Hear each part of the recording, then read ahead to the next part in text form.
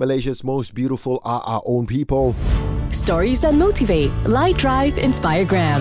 And global beauty brands will agree to this. They have been using a lot more of Malaysian female celebrities for their brand instead of the old school way of marketing, which is using a Western female as the face of their brands, which makes sense. Although I miss seeing Cindy Crawford in ads, but as Asians, we can't relate to her.